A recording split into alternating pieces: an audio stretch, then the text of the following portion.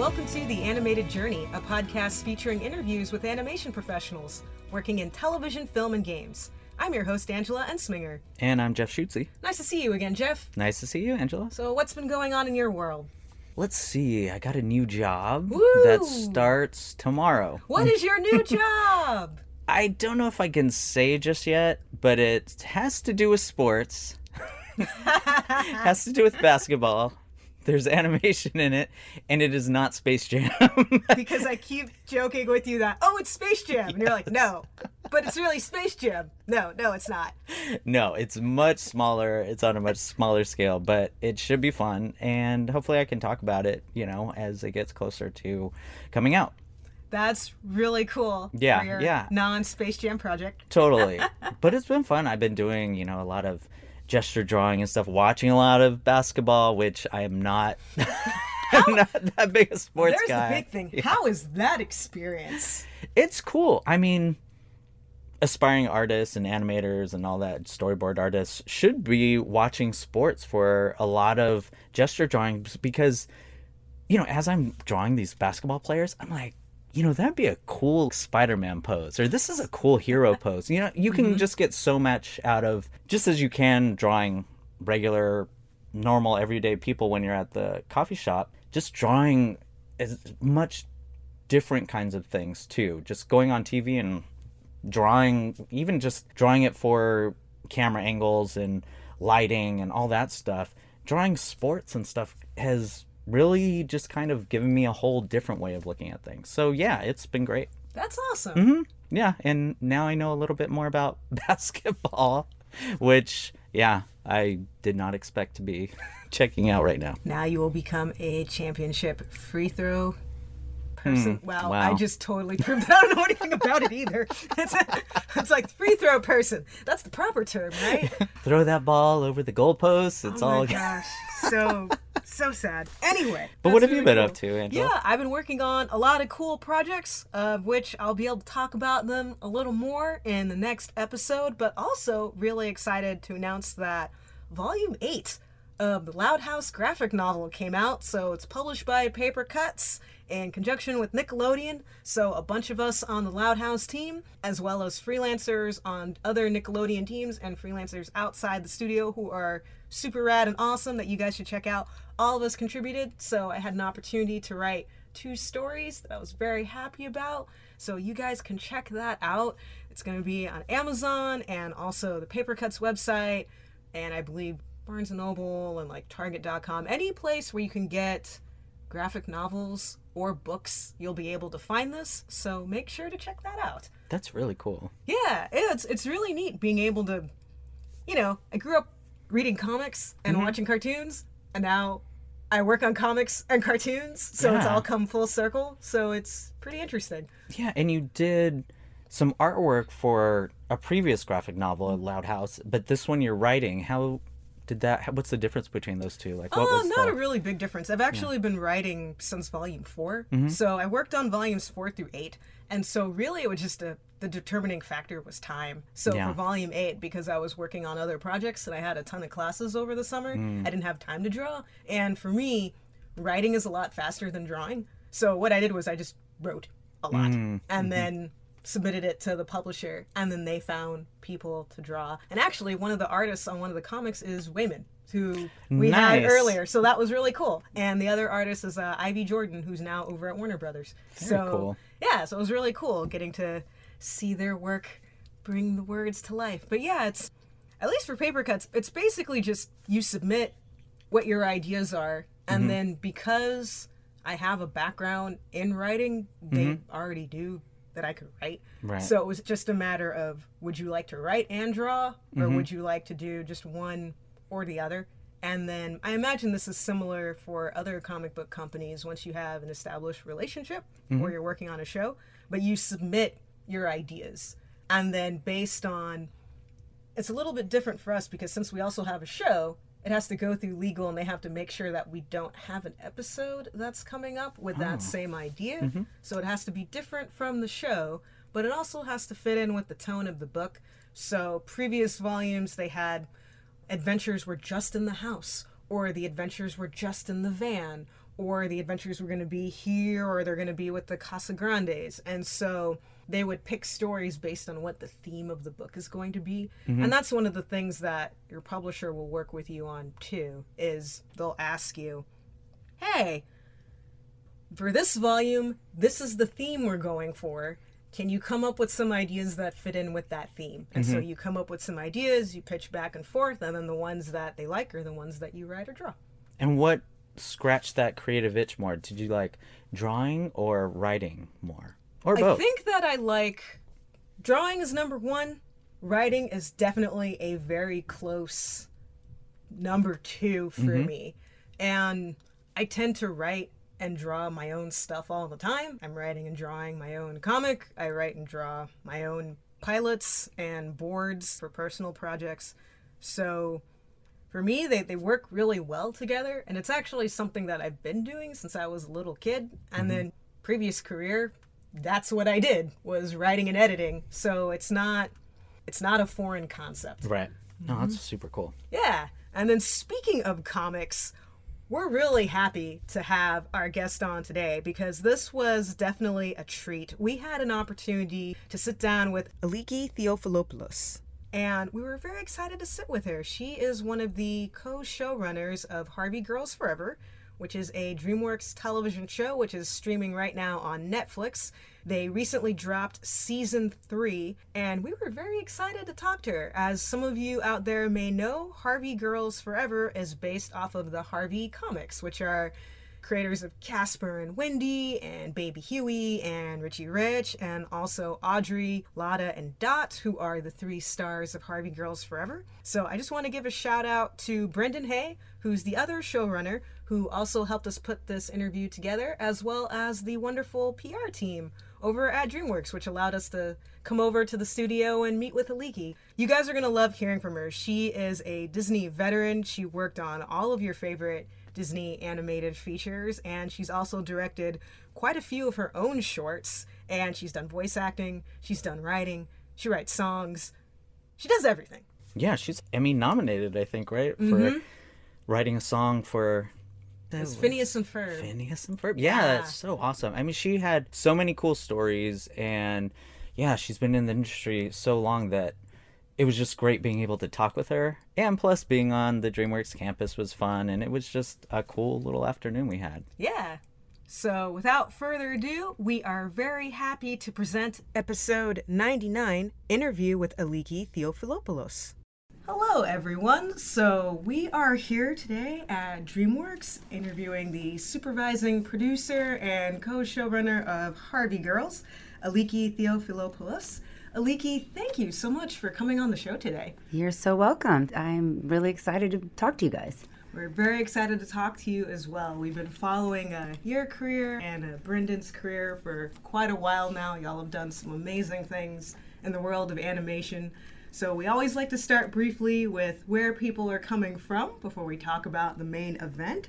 So had an opportunity to watch your TED Talk and hear about your travels through the world of Southern California and animation. You've worked as a 2D animator on Disney features we love, like Tarzan and Hercules and Atlantis. You were director for Descendants, Wicked World, which is amazing. So can you talk a little bit about your journey into the field of animation? Sure. So I was just a super animation fan. I grew up watching tons of cartoons. I was obsessed with cartoons. I loved all the classic cartoons that we know, like Bugs Bunny and Tom and Jerry and just, all those old shows. But I also loved the new ones too. I just loved anything animated. But I particularly loved the humor and just kind of the wit behind the Looney Tunes cartoons. On top of that, I had such an appreciation for the Disney films. It was less about the humor for me with Disney films and more about the storytelling and the heart. I really loved how I would watch something and it made me feel something, that I could feel like I was pulled into the world of Peter Pan and I wanted to imagine myself there. Or when I was watching Dumbo and his mom is, cradling him when she can't completely reach her son. She holds him in her trunk and they play a beautiful lullaby. It made me want to cry, and I felt like, God, I want to do that to people too. I want to draw characters and create stories that make people feel something, or I want to draw things that are so funny it makes people laugh. So I was just pulled into that world at an early age. So eventually I went to art school. I went to USC. Once I graduated, at the time when I went, there was not an animation program. There was just an animation class. So I found I needed some more training.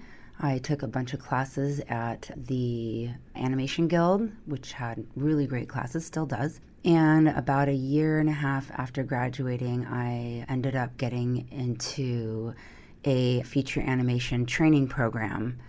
It was a 3-month program that eventually led to being hired onto my first film, which was Hercules. That's awesome. And so, once you're at Disney, once you're working at feature films, how did you then transition to becoming a storyboard artist for television and then a director later on? Well, it's really interesting because, working at Disney and working at Disney Features in particular was pretty much as far as my dream got. To me, I just wanted to bring these characters to life. I wanted to be at Disney. I love Disney. And so I just saw myself climbing the ranks, hopefully to eventually become a supervising animator, not really beyond that. So what happened for me is Disney made the announcement one day after Ice Age debuted and after they felt that their 2D films hadn't had the success they were looking for, whereas in their eyes at the time it was CG films that were going to be making more money. They decided to basically get rid of the department. So they made this announcement. It was devastating for many. I feel like, while people were crying in the halls, I ran to the phone and called up an animation school and enrolled in classes right away because I knew I needed to kind of reinvent myself in order to stay in this industry. I did take the CG classes that they offered at the studio at the time, and although I love animation, what I found is that it's not as much the animating part, which in CG, you don't draw anymore. For me, I wanted to still be able to draw. So in taking classes, what I discovered about myself was that I loved storyboarding. I loved the storytelling aspect of animation the best. So it wasn't just performances, it was more of the big picture. So I decided that I wanted to move more into that direction, and I was lucky enough to land a job at Nickelodeon as a storyboard revisionist on a show called Chalk Zone. From there, to make a long story longer, I guess. It's so hard to skip the details. There's so much. So basically from there, I ended up doing 2 shorts for Frederator. This journey involved finding out that I also wanted to create my own shows, create my own characters, not just bring other people's ideas to life. So I ended up coming up with 2 shorts that I did for Frederator, which aired on Nickelodeon. Those shorts were seen by Dan Povenmire, one of the creators of Phineas and Ferb. So he hired me onto Phineas and Ferb, which is where I became not just a storyboard artist, but also a writer. And then from there, started doing more developing at Disney, projects that didn't end up going to series at that time, but they brought enough recognition to my being able to develop something. And so I was given the opportunity to not only direct Descendants, but be a co-executive producer. So having gone from being a board artist and being a writer to then being co-executive on Descendants, what were some of the skills that you had to learn so that you could make that jump successfully? Well, I think there's a couple things. One is, practically speaking, boarding on a show like Phineas and Ferb, where we weren't just following a script.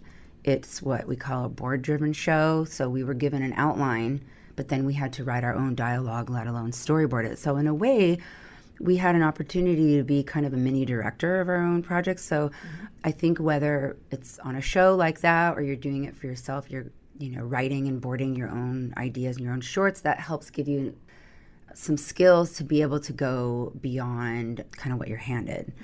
From there, I think also pitching and developing really helped me, because although at that time my projects that were in development did not move forward, I learned a lot about development. I learned how to work with development executives. I learned how to take notes.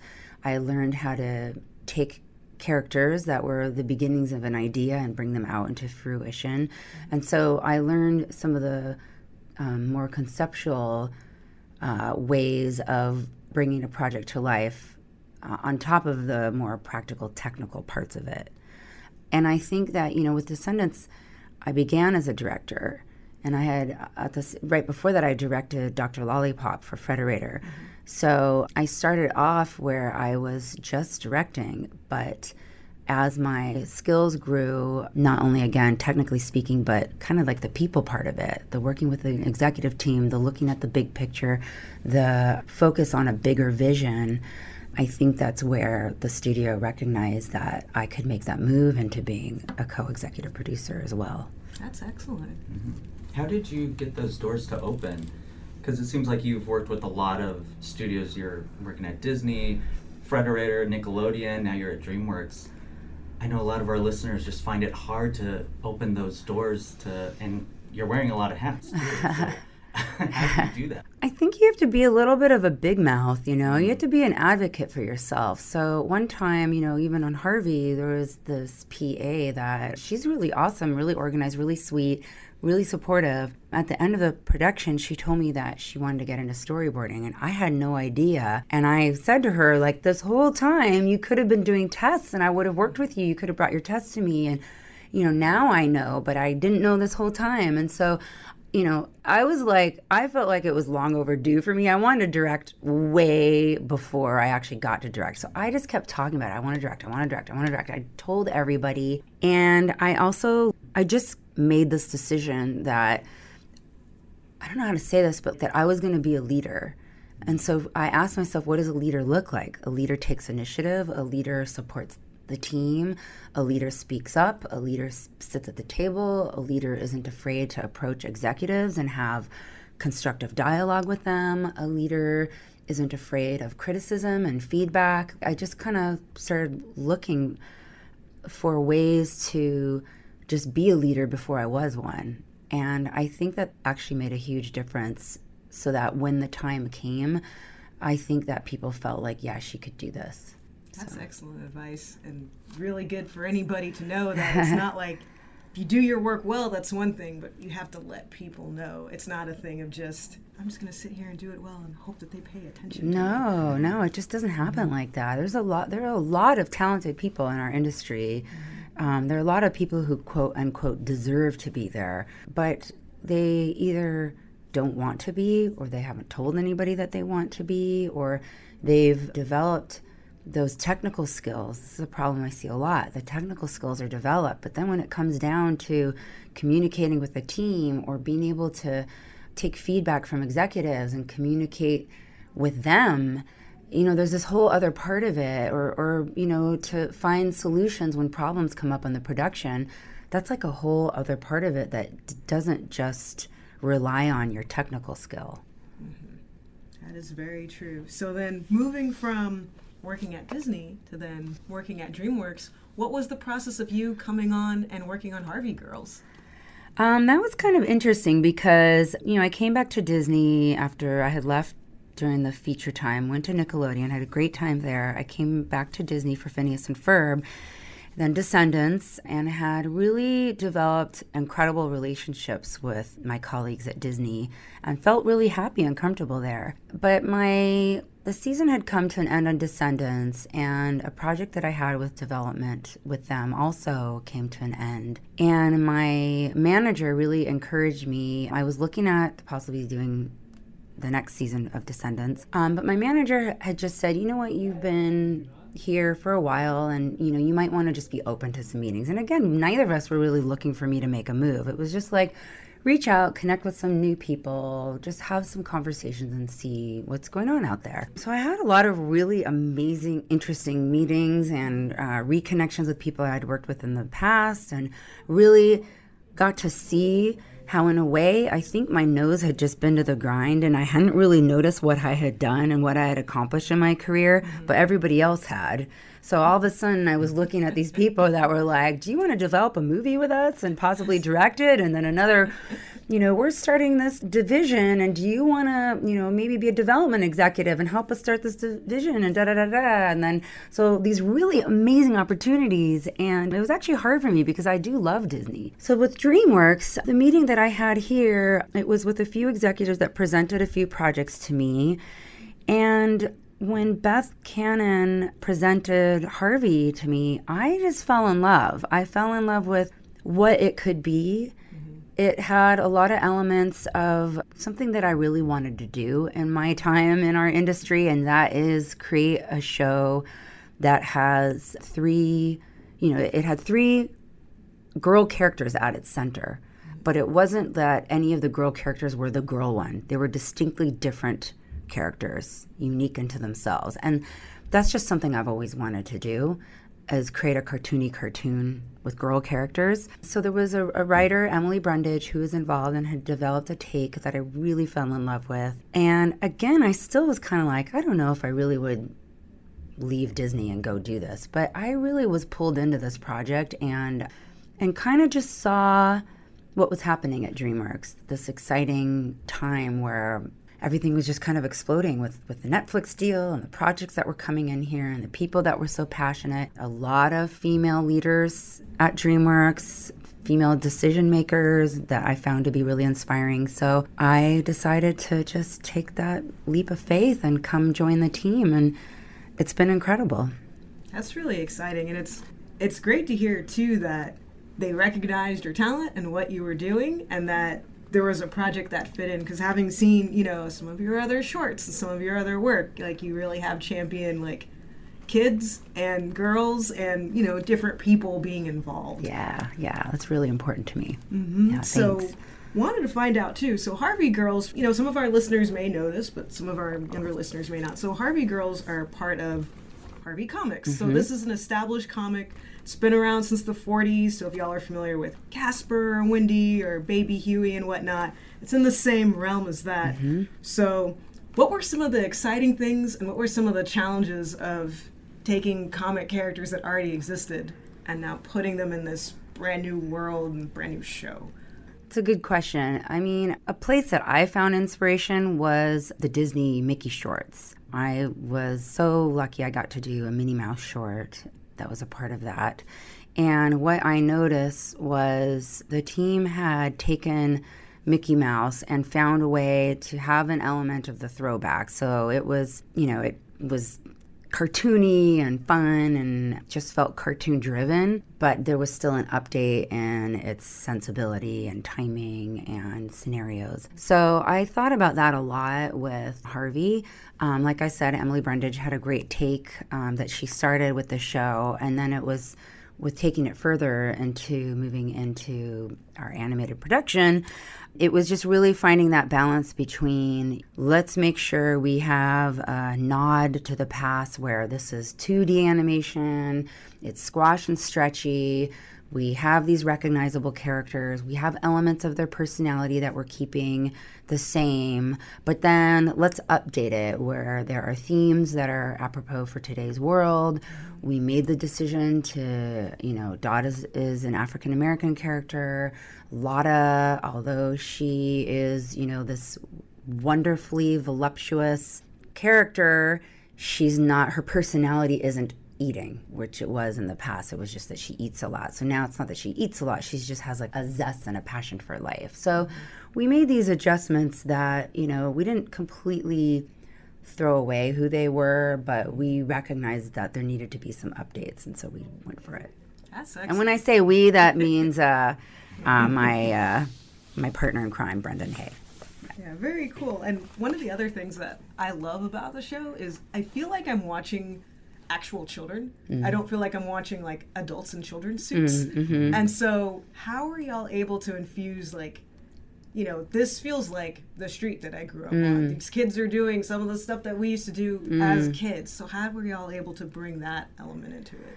Well, we used to say that this show is what childhood feels like, what childhood felt like. So the skies are pink because that feels like childhood. And, the show kind of takes place at that special time, like after school, but before bedtime, because that's like childhood right there, that time with your friends out on the street or the cul-de-sac when you just get to be free and be a kid.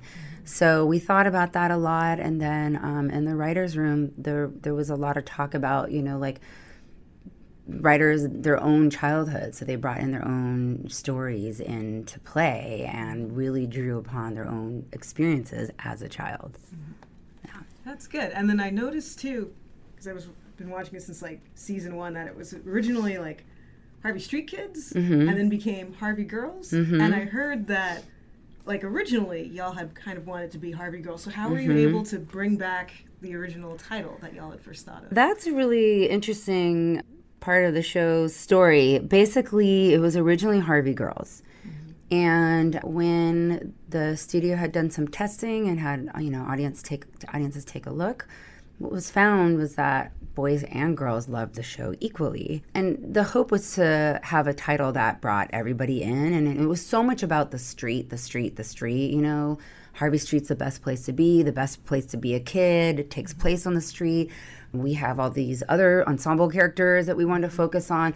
So as we started thinking about this bigger picture of inclusion in that sense, the title was changed. But then as we, went through season 1, it was like, wow, at the end of the day, this really is about the girls. This really is about like focusing on the girls. So no matter who these other characters are that come in and bringing in, now Richie Rich and such, it still is about the girls. It's still about Harvey Girls forever. It's still the girls being best friends forever. So that was the fun decision, the fun reason for why we made that decision.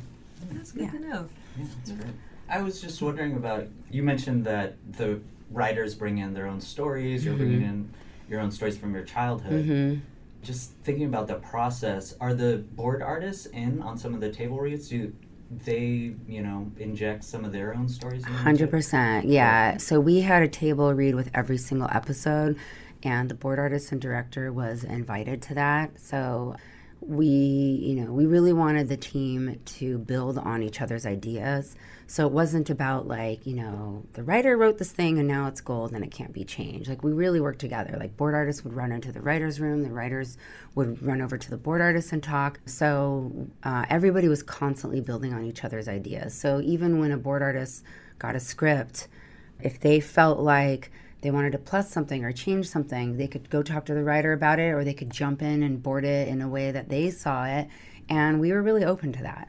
That sounds amazing. It was dreamy, yeah. Not every, we've had a chance to talk to a lot of people. Not every show is like that. No, some it's shows not. Like very clear delineation. Yeah, not on our show, That's really cool. And then speaking of your team too, since you had an opportunity to work on a number of very interesting teams, how do you go about assembling a good team of people that you feel like are going to gel together and make a really good show? Brendan and I had a no, I guess we can't cuss on this word, a no blanks policy. Very mean people said in a vulgar way, I guess I should say. But so we really thought about, not only bringing on people that had a lot of talent. Like I said, there are a lot of talented people in our industry, but we wanted to make sure that it was a certain kind of person that would work on a show, because this show was all about that kind of sweetness and heart at the end of the day. Even no matter what's happening, if Audrey's being aggro or Melvin's being a punk, that at the end of the day there is this sweetness there. And we really felt like we wanted our team to bring that from every aspect, from every angle, whether it was design or production. So, you can't really tell 100%, but we really did look at not only the people's work that we were meeting with, but who they were in the meeting. We asked a lot of questions. We looked at their social media. I mean, we really tried to get a sense. And I do tell people, like, pay attention to how you're representing yourself on social media, because it does matter. And so we really wanted to get a sense of who people were. And I have to say, for the most part, we just had this team of really like kind and caring people, let alone super passionate and talented. So Yeah, that's kind of the gist of it. And then I really brought a lot of what I learned from Phineas and Ferb. Dan and Swampy were amazing leaders. They made us really feel like we were a part of the whole process. They always had like a Monday morning meeting where we would all connect and not only talk about the show, but talk about movies or if somebody had an art show or whatever. So Brendan and I also did that on Harvey, where we met every Monday morning. So, yeah. That's excellent. And I saw, too, that not only are y'all showrunners, not only are you guys writers, but you're also songwriters as well. And I know that you've, written different songs for different shows. So how did you develop all of those different types of skills? It's funny. I get asked that a lot, and I don't even know how to answer it, really. I think it's just like, I was just a goofball as a kid, so I was always doing voices, like, with my brothers, and we were just a really funny, goofy family, so it was just, like, growing up that way. So that's where I got my, doing voices and my humor, I guess. And then with music, like, I played piano as a kid, but I didn't really keep up with it, but I was really musical, and I was always, along with doing voices, I was always making up songs. So when I got to Phineas and Ferb, my first episode that aired was the iRobot episode, and we needed a song, Finadroids and Furbots. And again, I've always just been a goofball, making up silly songs and silly rhymes and voices and da-da-da. And Dan was really open to letting us try things if we wanted to. So I was like, can I try writing the song? And so he said, sure. So that was the first time I wrote a song professionally, I guess, if you could call it that. And then, from there, I was nominated for an Emmy for one of my songs on Phineas and Ferb that I co-wrote. And so then it just gave me more, I guess, confidence that it was something that I could do. So then on my own development projects and then on Harvey, it was just something where if I had the time, which often that's not the case, I would just try to jump in and do something. And I have to say, like, from what we do, our kind of scratch versions, we have amazingly talented real songwriters and composers that take our stuff and make it sound amazing. So there is that. Yeah, it's all team effort. Yes, yes. So then getting back to Harvey and the team and whatnot. So season 3, you introduced Richie Rich, which is a lot of fun. And I was curious about that, how y'all went about deciding how to make him. Because, nowadays it's, sometimes there's a little bit of weirdness in the dichotomy. It's like, oh, the uber rich. But I feel like you guys did a really good job.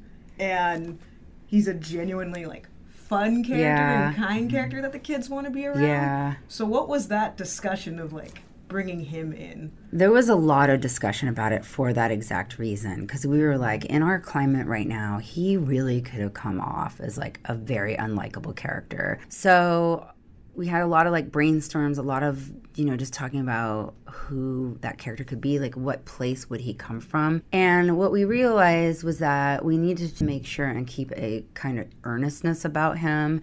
And the way we did that was thinking of him as this kid who had never had a childhood. So even though he had struck it rich, in our version it was with his technology, he had missed out on childhood completely. So he is kind of aloof, like he doesn't know that. There's like not an obnoxiousness to him when he talks about the money he has or the things that he's done, or like I think he talks about like watching movies on his contact lenses. Like he doesn't even know that you don't do that, and he doesn't mean to be mean about it at all, and he's just not. So we've kept the sweetness to him by just having it that he hasn't had a childhood. So Lotta, Audrey, and Dot, who are the queens of childhood, they have this thing that they can give him. So even though he has all this money, there's something he hasn't had, and that's something that the girls are the best at.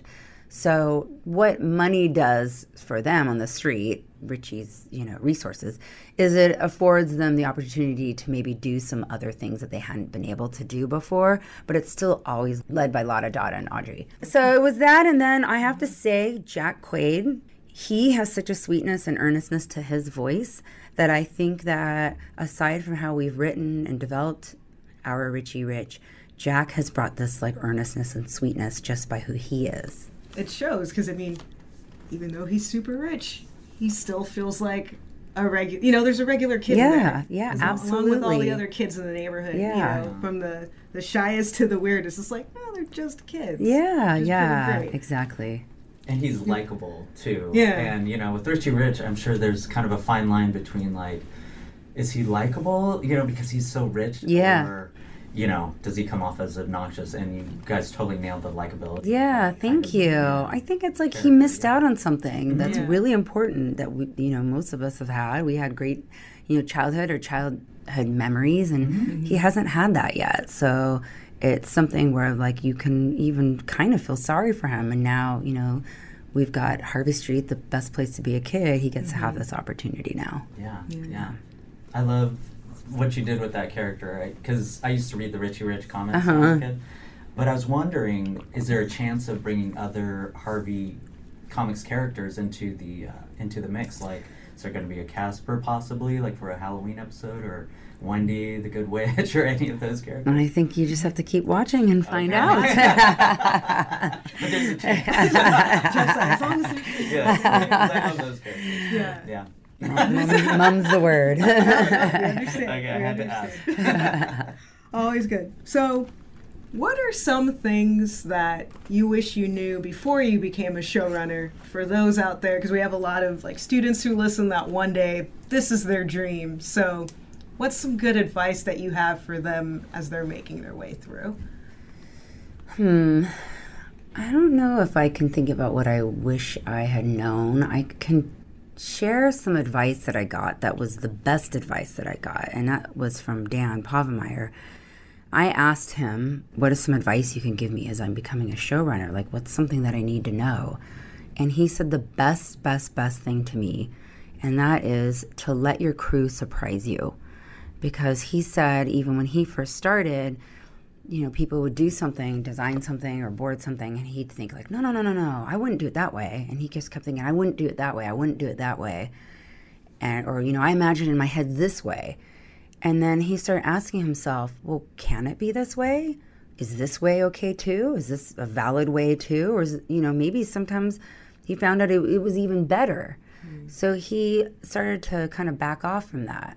And I think that there are a lot of showrunners that kind of give their crew a hard time, that the crew maybe doesn't have the best experience because that showrunner is working so hard to only have their one way happen. And although you do need to be what I call the keeper of the vision, you do need to be the keeper of the vision. You're thinking about the big picture, you're thinking about the needs of the studio. There's so much that showrunner is thinking about. However, if you let your crew surprise you, not only do they feel ownership of what they're doing. They feel good about themselves working on the show. They feel like when they watch the show, they really see their work. It just creates a happier crew. And on top of it, the byproduct of all that is you're less stressed out. You're not carrying the weight of the world on your shoulders, redoing everything. And so I think as a showrunner, it enables you to have a better experience too. That is excellent. Just be open to new ideas. Yeah. From your crew. I mean, there are times, of course, where you're going to need to step in and be like, no, we need it this way because of this, this, and this. Or because of your skill set, you're going to be able to say, this could be shot in a better way because it'll be clear for the audience to understand. Or I know this other episode's coming, that this isn't going to hook up. Like, there's going to be things that come up, of course. But then there is this element of let that crew member that you worked so hard to choose and has this amazing skill set bring that to the table and bring something special to the show that maybe you wouldn't have been able to, or you might have been able to, but this other way of doing it is special too. Very good. Well, Aliki, you have been so generous with your time. Thank you so much for coming on the show and sharing Harvey Goes Forever with us. We love the show. It's super fun. Awesome. Really represents childhood. So thank you again. Thank you. Thank you for having me. Yeah, absolutely. Yeah. And that concludes today's episode. Special thanks to Aliki and the DreamWorks team for enabling us to come in and interview her. We really appreciate it. And make sure to check out all of her work in the show notes. And if you've enjoyed today's episode, make sure to leave a 5-star review in iTunes. All of your reviews help more and more people to find out about the show. And you can also support the show by visiting www.theanimatedjourney.com and clicking on the PayPal donation button. We sincerely appreciate everyone who's donated to the show and helped us to pay for the technical costs associated with running the podcast. And to see what else is going on in the world of animation, make sure to check out our Facebook page at facebook.com/theanimatedjourney. On Tumblr, the site is theanimatedjourney.tumblr.com. And on Instagram and Twitter, the handle is @animjourney. And Jeff, where can people find you? People can find me on Instagram at Shootzee, SHOOTZEE, and on Twitter at Jeffbot, JEFBOT, and on my website, jeffbot.com. And where can people find you, Angela? And people can find me at my website, www.sketchysoul.com. On Tumblr, the site is sketchysoul.tumblr.com. And on Instagram, the handle is @sketchysoul. So that's it for this week. Tune in next time for our 100th episode, our grand finale. Aww. Yeah. It's happy and a little bit it's sad It's too. happy but sad, but I'm really proud that we're going out on episode 100. Yeah, that's great. I feel like that's definitely an achievement. It's a good number. It's a wonderful round number. It's Yeah. pretty great. Yeah. It's going to be great. Mm-hmm. Yeah. We're already getting a lot of questions. Yeah, very much looking forward to that. And it's not too late. So if you guys have any additional questions you would like to send us about the animation industry, about shows, about people we've interviewed, about the podcast, whatever questions you have, send them our way. We would love to answer as many of them as we can for the episode. And the email address for that is contact@theanimatedjourney.com. So yeah, definitely do that. So until next time, be encouraged and have a great day, everybody.